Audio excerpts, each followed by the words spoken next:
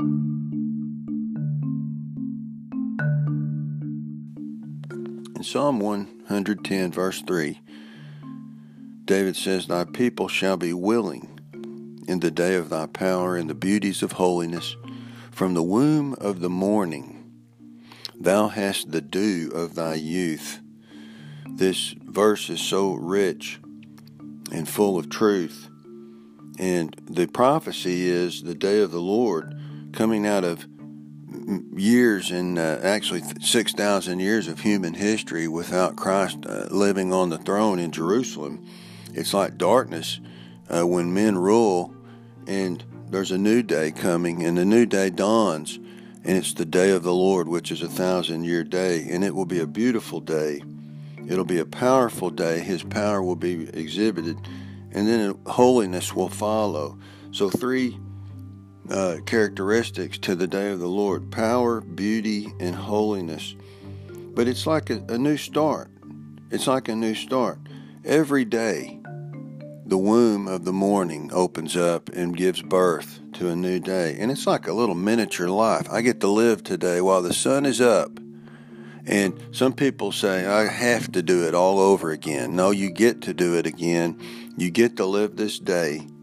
And what I like about this is there's three characteristics to the day at the beginning especially, and it happens almost every day. Number one, it's the morning, the womb of the morning. It's the beginning of the day where you get to you start by setting the day right, putting yourself in the under God and saying, I will live before Him to the best that I can to please my God. And then it says dew. It's the dew of the morning when the moisture falls before the sun comes up.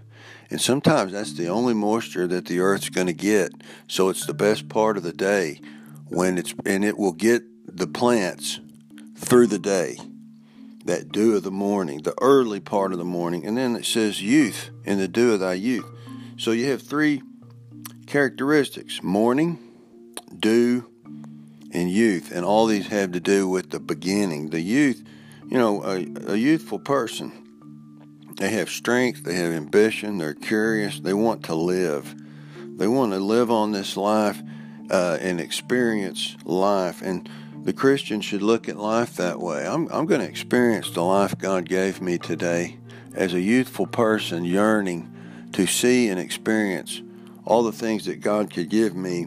And I got my due this morning when I read the Bible, because it says the doctrine drops as the dew in the morning and distills when you read your Bible and you walk with God and you come out as the sun comes up and you're strong and you're living for God, and you have a 12-hour day to live under His power, His beauty, and His holiness, because you started the day right.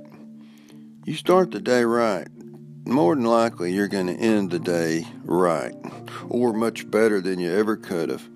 So I think it's wise, even if it's a monotonous day, to have youthful strength, have ambition, realize that you had the dew of the morning, which is the power of the Bible, and it's a great fresh start.